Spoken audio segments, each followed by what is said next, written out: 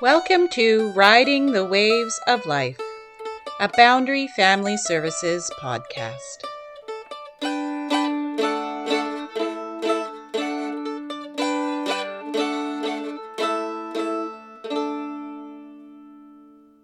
Help your kids face their fears. You Yes. have to help them face their fears. And if we're avoiding things, then I'll just talk about talk about pot really quick right now for when kids get older. Pot's such a complex one for young people to understand because in the moment, for a lot of people, it feels as though you're calmer using it, and you are, because it's a drug of disconnection, right? It Right. floats you away a little bit from your emotional experience, and if you're feeling really anxious, it kind of floats you away from that a little bit, so that for a lot of people you don't feel it quite as strongly, and so it's avoidance of it. And as you would expect, then the research is very clear, and there's a huge lineage of research on this, that using pot to avoid anxiety increases anxiety over time. And I've seen this for years working with adolescents, where they start using it to cope with the stresses of high school, say when they're 14 or so. And then by the time they're 16 or 17, and maybe it's creating conflict in the home, or it's creating problems with studying because of their memory when they're disconnected like that. And now they stop using it.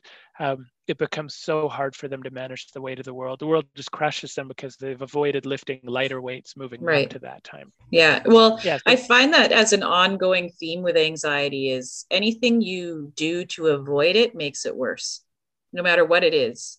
If you're doing something to avoid actually working through whatever your anxiety is telling you, it's going to actually come back more powerful in the long run. Yeah. Always. And sometimes that's not a big deal if it's like venomous snakes, because we don't see a lot of venomous snakes here. So sure, hang on to that, whatever, let it be powerful. But for stuff you are encountering, like in most places, I suppose in Canada, like having a freak out response to seeing a bear, you're going to be just fine throughout your life. You're not going to function in Rossland. No. I know we were on a hike and my son ran into a black bear. Like he went up ahead and I'm like, dude, there are bears. So, like if you go up ahead, be aware that, you're not with the group. And he ran up ahead. He ran into a black bear. And he came running back and his eyes were huge. And he's like, I saw a bear. Like, how was that for you? Those wonderful lessons that only experience can really teach them powerfully. So the second big tip I'd say is be mindful and teach mindfulness. And what I mean by this is it can take all different forms, but it's essentially helping kids learn to sit in their body and control their body in the moment. The most basic way that we do this tends to be breathing, but teaching kids to breathe is really challenging. It is. And it's like the most misused skill in all of psychology, because where parents tend to use it is when kids are freaking out. And like never in the history of humans, I think, has anyone been freaking out and then had somebody with them be like, breathe. And then the person be like, oh, thank you so much. Like I will now adjust my breathing based on your request. Rather you just get this flustered, I have tried breathing, it's not, God, be helpful. Like you have this response, and kids do that all the time. And so the key to breathing, because it's still number one on this list for me, because it is really important, the key to breathing is that it's something that we teach kids to do when they're calm, and it's something that we teach kids to do with some frequency. Because it is a pathway we want their brain to learn to walk. We want their body to learn how to breathe in a way that's meaningful. And so if you look across all adults right now, there's a lot of research that shows that most people are breathing too quickly and into their chests and not breathing deep enough. And so the way that we teach kids to do this, the easiest way I've found is to say, put a hand on your chest and a hand on your stomach. And everyone who's listening, try this now. And just put a hand on your chest and a hand on your stomach and pay attention to which hand moves as you breathe. And what most people will find is that the hand on your chest is moving in and out. And so what you want to do to breathe in a way that's going to help you calm down is you want to keep that hand on your chest still and push that air all the way down into your belly. I would say for this to become a meaningful skill for kids, you want to be practicing it at least twice a day. And there are all sorts of sneaky ways you can do it with little kids, like turn it into a game, like have them put a stuffed animal on their chest and one on their stomach and say the one on your stomach needs to sleep. So keep him still, but I want you to give the one on your tummy a ride. Right. So keep the one on your chest still and give the one on your tummy a big ride. So push them as high up as you can and now let them all the way down as you breathe out. And so forcing kids to be mindful about their breathing, learning to slow it down, and then to learn to breathe deeply is really important, but only doing it when they're calm. And if you've taught them to do it when they're calm, then they'll naturally do it better when they're stressed. Right. And then they'll also be calming themselves with their breathing through the day so that they're less likely to get to those overwhelmed places. And so learning to breathe is really important. Yeah. A favorite one I use with my son is the 4-7-8 breathing, because then they get to concentrate on the counting while they're breathing, which was helpful for him. It kind of engages the brain a bit to kind of distract, and then you're concentrating on the breathing and the counting at the same time. Yeah, 4-7-8 has always been my favorite too. And I think that's a really natural one because extending that exhale is so calming for a lot of people. There's all sorts of variations of that. Oh, so many. Through yoga, people are familiar with different ones like box breathing and yeah, there's lots of different breathing practices out there. Like yoga nidra, I think it is. All sorts of different breathing stuff that is available to people. But the name of the game is to make the breathing more mindful, so you're more aware of doing it, to slow it down, and to breathe deeper. If you're doing those three things, whatever you're finding is probably going to be helpful, in my opinion. But 4-7-8's my favorite. And then for teaching, hand on the chest, hand on the stomach. I think it's such an easy thing to do, and it tells you so much about your breathing. Yeah. Next would be relaxation. As kids are calm, we help them learn to relax their muscles, especially for like really kids who are really tense a lot of the time, teaching them to let their muscles go. And there's all sorts of things you can do depending on the age. Like you could go with a more formal progressive muscle relaxation, which if you Google progressive muscle relaxation, you can find lots of scripts for this, but it's essentially moving through all the muscle groups on the body and you tense it really tight and then you release the muscle. And doing this with kids is similar to doing body scans with them, which is another mindfulness exercise of where you tense, where you loose, now release those muscles. Super helpful for kids to learn to relax. Again, it's helping them get control of that physiological system in their body a little bit better. For little kids, I like doing like the cooked spaghetti, uncooked spaghetti with them. That game can be really good of like, really cook the spaghetti, let yourself go really wiggly and loose and now really tight. That can be a really fun thing to do with kids, as well as a great way to teach them to relax their muscles. Yeah. Teaching kids mindful practices. Oftentimes we have to do this sneaky. I've always said that one of my favorite mindful games with kids is staring contests. Love this with my own child because when you're having a staring contest with someone, you are nowhere else except for having that staring contest, trying to hold your eyes open. You are in the moment. And so it's a really fun, easy way for kids to learn to be in the moment. And you can be sneaky in those moments too about asking kids stuff about what's going on in their bodies right now. Like when they're staring at you, like, do you feel your eyes getting dry and stuff like that, which can also be a way to psych them out and win, but also a way for them to be more aware. My favorite mindfulness with kids is taken from the trauma approach or the trauma 5-4-3-2-1 grounding. But with kids, I always simplify it and I just do 5 sounds. Sounds are a really easy thing, I think, for kids to focus on compared to, imagining.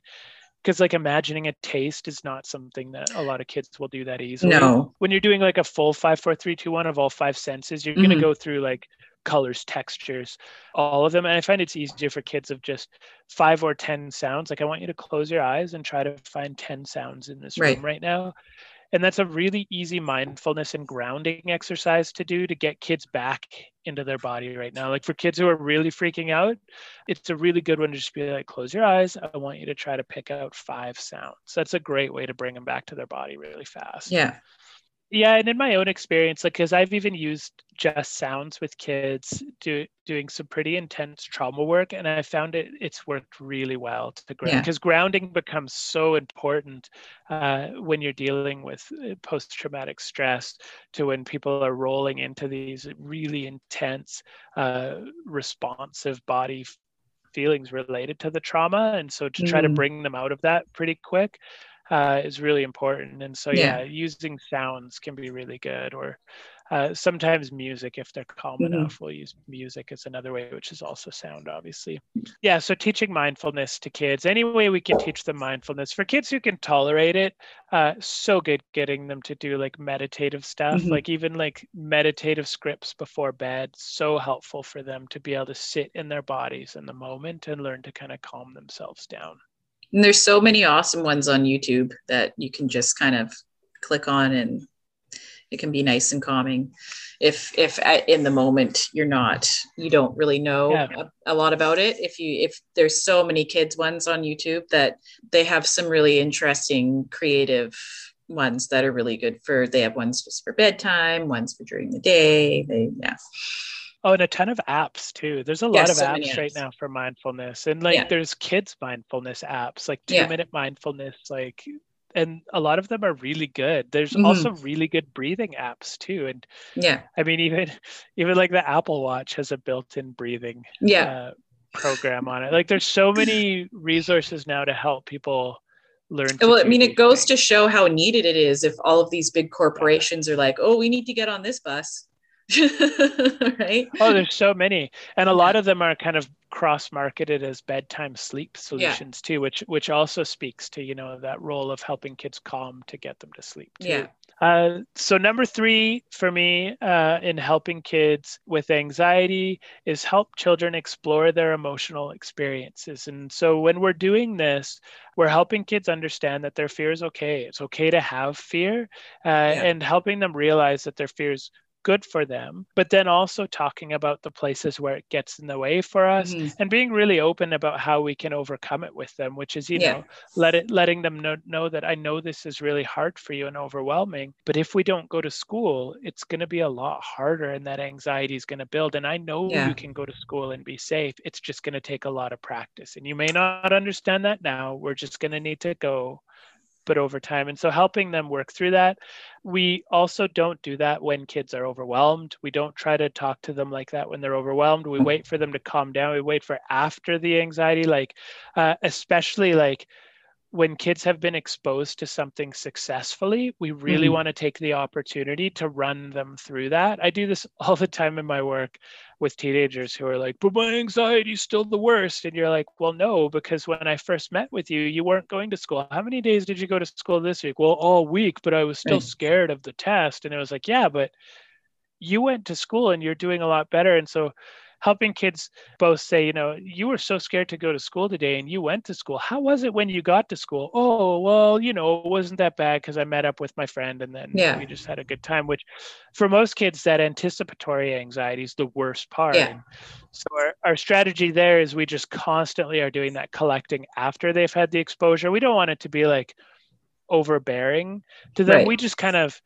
really quickly hit on it each day. Again, it's that frequency thing of like, you were super scared to go to school, you did it and you did okay. Or last night, I'm really proud you were able to go to sleep without the door open. And I know that was really hard for you, but you were able to do it and you were able to fall asleep. That's great.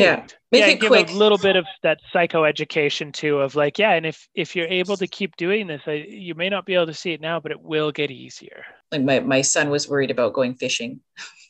Because apparently the time before there was another boat in the lake and he saw them dumping something in the lake and it was chemicals and it was going to eat the boat. And I wasn't there.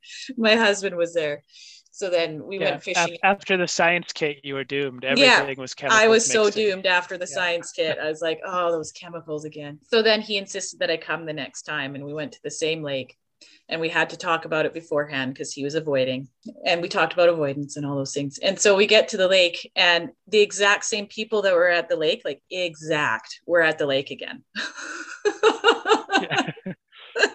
And still dumping the same chemicals. But my husband, like totally oblivious, goes, oh, look it, the exact same people are here. Those people were the same ones that were on the dock, and there's the exact same boat out in the lake. And I'm like, oh no. And I I can think feel that's my, even the same. I think that's even the same big metal drum with a skull yeah. and crossbones on it, And I'm like, okay, with well, here green we go. sludge coming out. Yeah. Like, here we go. I can feel the tenseness coming off my son in the backseat. And so we get out, and you know what? To his credit, like, got in the boat. We had a really fun time fishing. We got in the car, and I did a simple, hey, did you have fun? And he's like, I did have fun. And it was like totally different from last time. Hey, he goes, yeah, it was. And that was it. Yeah. We did it. But if I had continued on that thread, it might have continued to kind of negate the positivity of what happened there. So it's always good to keep it short and sweet. Well, it also brings up an interesting point too about the first tip around exposure, which is that the exposure isn't always to the thing they're afraid of. It's often to the thing they're avoiding. Yeah. Right? Because sometimes parents are like, well, how the heck do I target, a fear of vomiting or whatever it is that's pretty random? And it's like, well, you don't need to. Like, you don't need to take them into an environment where people are projectile vomiting everywhere. Rather, where is it getting in the way? And if it's, well, I don't want to go in a car in case someone gets car sick and then they might vomit, which is actually a fairly common fear in kids, believe it or not. I've heard of that fear. I have. I was like, well, that's interesting. I believe it's emetophobia. Going back again to these phobia names, I do know that one. So for that, it's like, it's not necessarily about exposing them to all shades of vomit, but rather, if the thing they're avoiding is the car rides, that's what you're exposing them to. Yeah. Right. And so that's where you're going to target your exposures, is around the avoidance. And that's when we're looking at how dysfunctional, or when is anxiety problematic. It's when the avoidance of something gets in the way of them living their life in a rewarding way and doing the things that they need to do. So that's where we look at those places where they're avoiding things and it's causing problems, and we create exposure to those things. Yeah. So the fourth thing I would say is direct from attachment theory, which we could, again, spend a whole bunch of time talking about, but it's create a secure base. Because much like, I talked about that funny split between gendered brains and parenting, there is this attachment cycle where parents push kids to experience the world, but then are a safe base to hold kids when they're totally overwhelmed. And no matter what age the child is, I think for parents to be able to create that situation where they're both able to encourage kids to experience things, as well as helping them to be able to calm when they're dysregulated. And I mean, this ties in so much to so many of these big fears we've been talking about, like bedtime, right? Like, to be able to be a safe person to talk to about your fears, but also to be able to be somebody who can then be encouraging and say, you're going to be safe. I believe you can do this, and it's going to be good for you in the long run to be able to face these fears. And so, some of I think the things to watch out for that could be a problem in creating a secure base is how our own parental emotions in those moments. Again, it goes back to the freeze, flight, or fight. Parents respond in that way to their kids often, and kids feel it as rejecting, right? That, when a kid comes home and they're like, oh my gosh, this other person was so mean to me, I can never go back to school, they're the worst. And when a parent says, well, that's fine, you've got other friends, that can be seen as, that's not being a secure base. Being a secure base in that moment would be more, it sounds like that was pretty painful for you. Let's talk about it. And being able to sit with them and hold those emotions in those moments, I think is really important. But also being able to not just stay in that place where you're holding the emotion forever and I will shield you from the world, but being like, yeah, that's really overwhelming, but I believe this is something that you can learn to manage safely, and instilling that confidence in kids and pushing them to experience the world. It's so funny, like, well, not funny at all, but when I work with like separation anxiety, so much of the work we often end up doing is around parents feeling that their kids will do okay when they're there. Right. Because, you often hear in these scenarios of like, but you don't know how strong they're fighting against this. You're not in my house. You don't see how overwhelmed they are. Like, trying to convince us. And it's true. Like, I don't want to discredit that, because I'm never in the home with a parent every morning. And I know what that's like being a parent myself, and that nobody else truly knows what it's like. But at the same time, like if we're somebody who's like, man, they are so overwhelmed, I don't think they can handle this, then it's going to be extra hard for them to handle it, rather than us being able to get to a place where like, this is really hard, but I think they can do it. And I think it will be good for them. Really important. Having the confidence in yourself to have the confidence in your kid. So my number 5 is to be arousal aware. And so this goes back to talking about, we can tie in the bear metaphor here. We can tie in that freeze, flight or fight response in people, but be aware of how that internal arousal system in your child is acting in that moment, and actually plan to manage anxiety sometimes based on that. And so this is around stuff like digital media. Like if getting out the door and going to a place is going to be a problem, being aware that for a lot of children, even playing an exciting video game 30 or 40 minutes before that might not be enough time for them to downregulate and calm before they go into that anxiety-provoking experience, and it's going to be harder for them. And I, you see this sometimes, like parents at a dentist office of like, oh, I just want them to calm down and whatever, so I'll give them my phone. But when you look at that from an arousal perspective, it's actually going to make the anxiety more challenging for the child in that moment. And so part of this is knowing your child and how they respond to these situations, because there are some kids that absolutely can calm down after playing a video game quite quick. There are other kids that, you know that an hour after the video game, they're still recreating the scenario from the video game and in the full excitement of that video game. And it's going to be very hard for them. And so playing video games or watching exciting media for these kids directly before bed is probably a bad idea if they're scared of going to bed before going to school. And also for kids who, have been worked up and been roughhousing with a sibling, like sometimes if you have to transition to a different activity, you're going to do yourself a lot of favors if you take 20 minutes before you do that to sit down and read with them or do something that at first they're going to be like, I don't want to read right now. And they push away from it. And so you just kind of read parallel until their body calms down enough that they sit next to you, like doing that work to let that slow calming arc happen. Let them sit in their boredom for 10 minutes till they finally start drawing a little and then draw a lot, because now they're calm enough to actually do it. It's funny when you watch kids after they come out of these high stim experiences, at first they just won't engage in calm activities, and then they're just slowly like getting into cold water. And then after that, it's like, hey, it's time to stop drawing. We have to go. And they're like, oh, I don't want to stop. But taking the time to be aware of where they're at and help them calm down before these exciting experiences is going to be really helpful for their nervous systems to be able to do it. Obviously, avoid caffeine. Yes. I have a terrible story from early in my career of a parent who came in and they were convinced their child had bipolar. We go through phases in mental health. And at the time there was a lot of writing about childhood bipolar. And they said, yeah, my child is bipolar. And so I was fully prepared to talk them out of their Google diagnoses. And as they were describing what was going on for their child, there was about a week-long period every so often where they were staying up all night and super goal-directed behavior. And in my head, I was like, oh man, this might actually be a case of childhood bipolar, but it wasn't really getting in the way of functioning too much. So I had the flexibility of being able to chart it and get them to monitor it, which is something we often do with stuff, especially bipolar, around let's take a look at their energy levels, their sleep, and let's see if we can look at this pattern over the month. And so they came back 6 weeks later, and sure enough, there was this week where the sleep was horrible, goal-directed behaviors were really high. They seemed to be really energized and euphoric throughout the night, especially.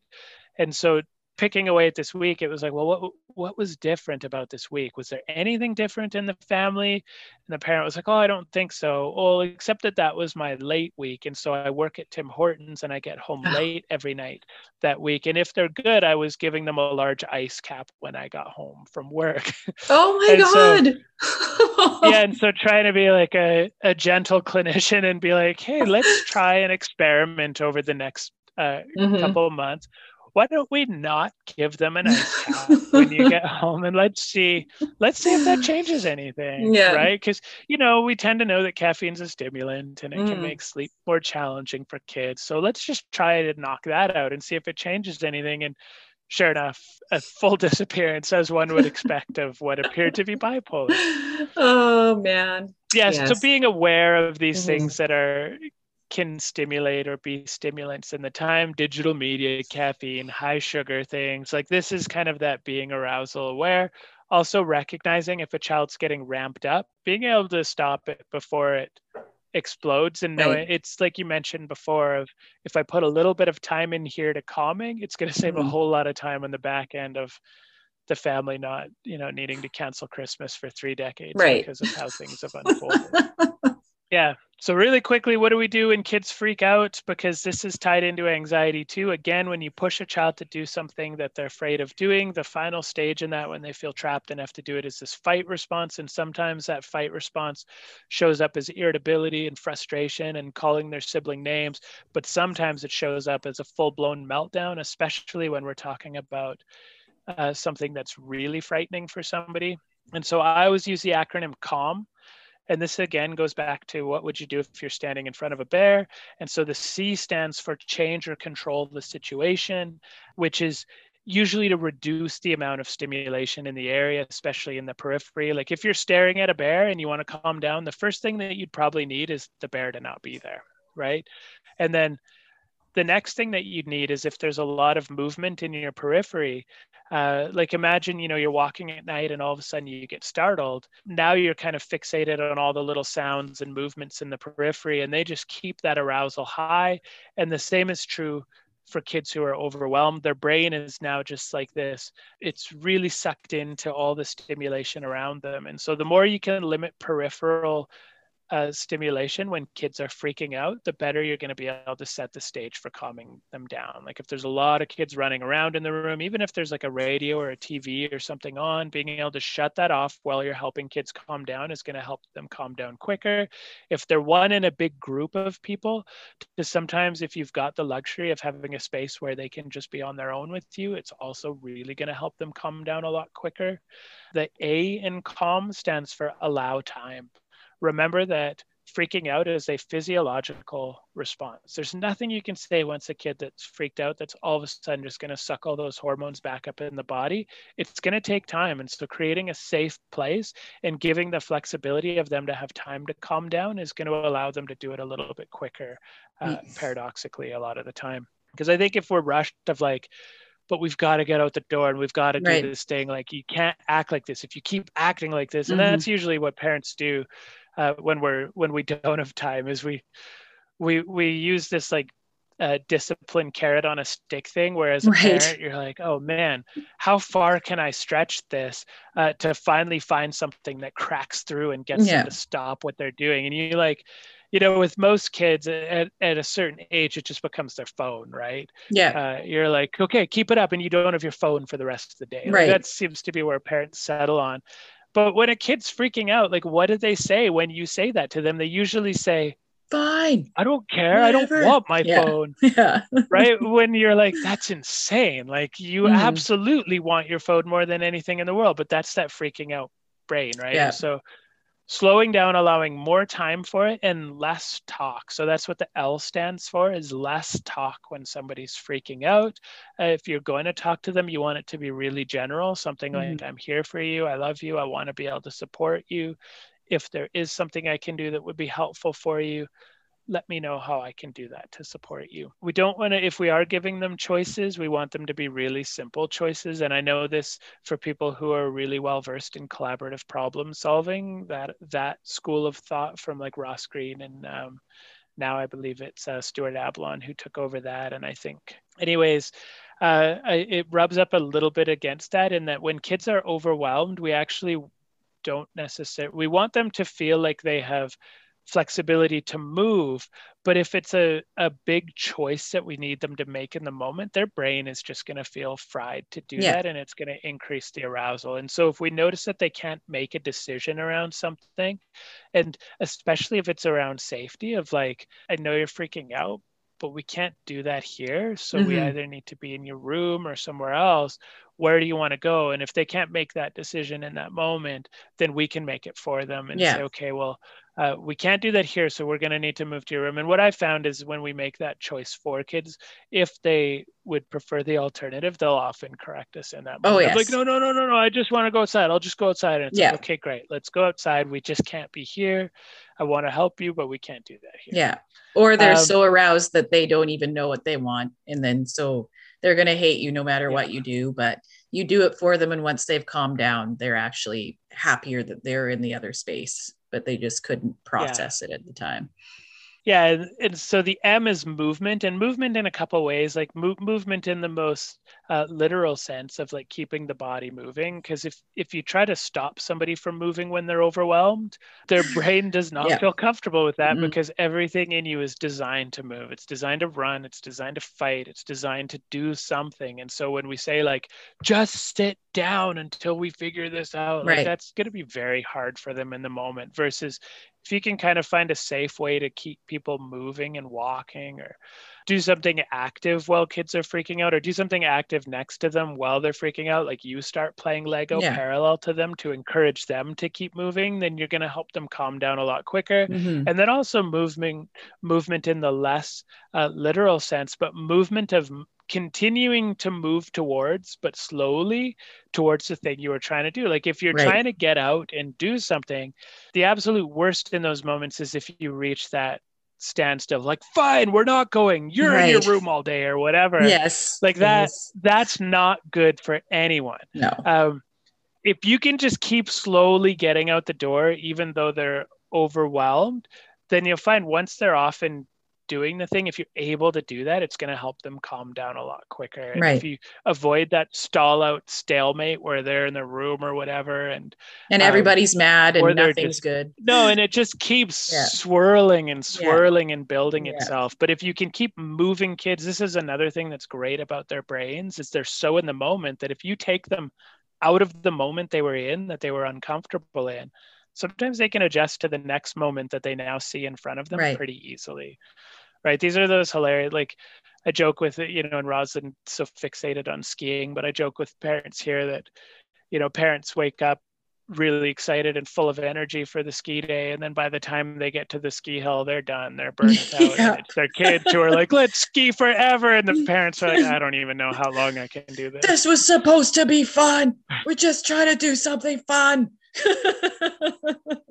We are having fun now. So those are my basics on when kids freak out. If we're using consequences, we're keeping them immediate and natural. We have to remember that, parents are always like, we think that carrot to turn kids around is if we increase like the intensity of the punishment. And so parents will oftentimes be like, fine, a week without your phone, 2 weeks without your phone, 3 weeks without your phone. But like that time doesn't mean anything to kids afterwards, and then it doesn't give them opportunities to learn. Like you end up with just as much change and more opportunity for growth if you just keep it really brief and say, okay, well, for the rest of the night you won't be on your phone, but tomorrow we can reset. So keep the consequences really immediate and natural. I've worked with parents over the years that they'll come in and be like, well, they don't have their Xbox till next spring, and like how long do you think after the punishment kids are still learning from the punishment? Like they're not really. It's quite immediate for them. And so we do everyone a favor when we give more opportunities to practice, especially if it's like, well, you used your Xbox or phone or whatever incorrectly, so now you don't get it for a year. That's a year of missed opportunity to learn how to use it correctly. Because again, kids learn through doing. And practice. Well, and that's punishment versus discipline, right? Because they're not going to learn anything with the long distance one. That's a punishment versus a disciplinary action for sure. And it's also different to sometimes when we provide kids an opportunity to test their ability to manage, we realize that it was too much for them. And in that case, it's less of a punishment and more of a, I thought this was something we could handle right now, but it turns out it's actually not. This isn't me getting you in trouble. This is just me saying that we're going to have to revisit this in the future. But for now, I think it's a little too much for you to have this, right? and then and now we move on to something else. We'll move our focus because we don't need that anymore. Like, hey, is that science experiment still there? Let's get working on that today. Yeah. I don't know if he'll ever touch it again. I don't know what else we could talk about with COVID and anxiety. I feel like a lot of that's been talked about. I feel like for parents, with COVID and with everything else in the world, we live in an increasingly negative world. One tip I've given for parents throughout COVID is like learn to shut off a little bit more than we did before, because we have there's this social psychology theory of negativity bias where again, like as humans, it was more beneficial for us throughout the ages to pay attention to things that were negative, because negative things potentially meant we could die or were a big problem for us. And obviously news knows this. I don't know if you've ever watched Fox News, but they're very aware of this. I've stayed away from Fox News, but I've heard stories. And we can politicize it and throw darts at them, but all news does it. Oh, yes. It doesn't discriminate, really. They're just a lot more flagrant about their way of pushing it, right? But everybody has their bias. Constantly stirring a hornet's nest of negativity. And with COVID, I think this was like duplicated, because here we had this very real generalized anxiety around the world around us. And so people were just fixated on how many people have COVID in my area. What are the numbers provincially right now? What's the death rate? And then there's this, now we've got this, who's vaccinated, who's not vaccinated, what does that mean? There's all these huge social stresses right now. We're going back to this like tribalism of my group is good and their group is the worst, and it's just so much, it feeds into the overall experience of negativity and anxiety, and kids feel that. And so for a lot of especially parents, I'd say be informed, but also know when to shut off. And that's going to help the anxiety in the home too. Shut it off. Get off of the constant Facebook arguing. And you don't need to read all 100 comments on that Facebook article you were reading. Like, just stop. Yeah, the thread doesn't get any better. No, it's not going to help you. No. For some kids, initially, there was this huge reduction in demands, especially like the social anxiety kids. Like coming into COVID, they were like, this is great. I wish we'd always done this. You mean you don't have to go to school? Their anxiety got so much worse over COVID. And we knew that was going to happen. And it did happen. Like the anxiety that we see now working with youth, there's so much more of it. I think, but maybe less now. I think right when kids were getting back to school, it was a lot of work for a lot of kids after that long of avoidance. But, being aware of those places right now where if sport or whatever has been disrupted, there might be places where there has been this just natural societal avoidance built in, and know it's going to be tougher, but the more we can kind of build kids into those things again, the better for their anxiety. Right. For some kids, they lost stuff that was helping them cope, like exercise and stuff like that. And so being aware that, if organized sports were their only way of accomplishing that, you might have to build it into other places now. Unless, I know organized sports are coming back. So a lot of that's kind of old news. Right. I've already talked about caffeine. I've already talked a little bit about pot. I've already talked about digital media. It's always hyper arousing. Video games, not all video games are created equal. I mentioned Minecraft before. There's a huge difference between Minecraft and Fortnite.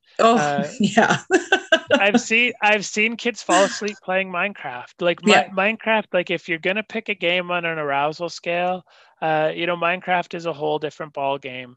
And I think any of these building creative games are obviously going to be less stimulating than a combat. So be aware of that. And, if planning digital media time for kids, just be aware that all games are not created equal. And one round of Fortnite might have the same effect of 2 hours of Minecraft. Not that I'm recommending huge stints of anything, but no. But yes, just to have the juxtaposition of like these tamer games might be better if you have a high arousal kid that any sort of screen kind of makes their brains go a little bit wild.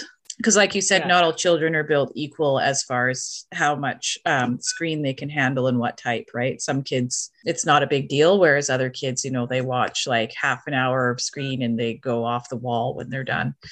It just is knowing your child and what their levels are at. Yeah.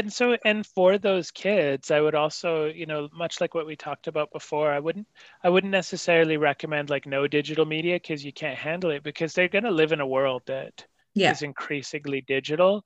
And so what I would say is that same principle of increase the frequency, but decrease the duration and intensity. Right. And so rather than giving them a full hour of super high stim digital media, give them chunks of 10 minutes of lower stim digital media to allow them to ramp up and calm down. And you'll actually use that to build capacity in them rather than just avoiding this thing that they're going to need to learn to do over time.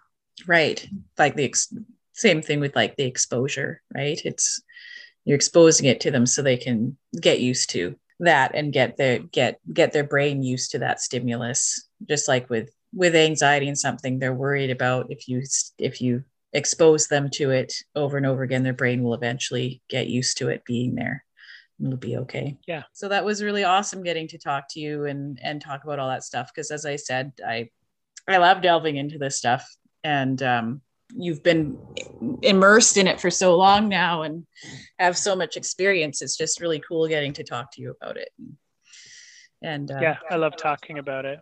Just hearing the stuff that you talk about helps reestablish those thoughts in my mind of like, yes, things are going well and things will be well. And the families that are having hard times too, having them be able to listen to this and reestablish that like, these are things you can do. You are doing well, all those things. Because it can be scary and worrisome for parents going, am I doing this right? Are they going to be okay?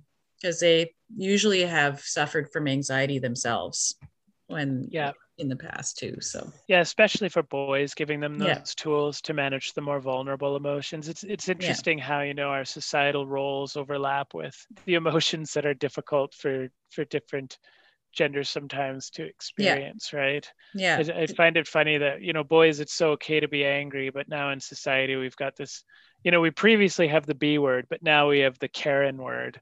Right, I know. Used to describe any form of assertive or angry female. And so they're not justified in it. No. So it's so interesting. Whereas men, we, rather than that, we also call them the B word, but to say that they're less than man when they're afraid of something or when they're sad, right? And it's just interesting how we kind of gatekeep these societal roles. Suck it up, don't cry, you're okay, all those things, right? And I've always taught my kids, I'm like, no, cry as much as you need to cry. Do it. But they won't see an action star on any of the popular movies crying ever. They'll see them angry, and that's totally okay, because their whole family's been murdered and now they're our hero because they're fighting back, right? Exactly. So. Yeah, I know, this toxic masculinity. So I thank you so much for agreeing to come on and talking to me. It's been a pleasure getting to talk to you again. Yeah, you as well. So ends our series on childhood anxiety. I hope you've enjoyed this series and that you have gotten lots of great information about childhood anxiety and how the brain works and all those wonderful things, and that you've gotten some great information that you can now take to your families and utilize for yourselves and your children. Till next time. Riding the Waves of Life is funded by the Public Health Agency of Canada and provided through Boundary Family Services. All podcast equipment was provided through a grant from the Phoenix Foundation.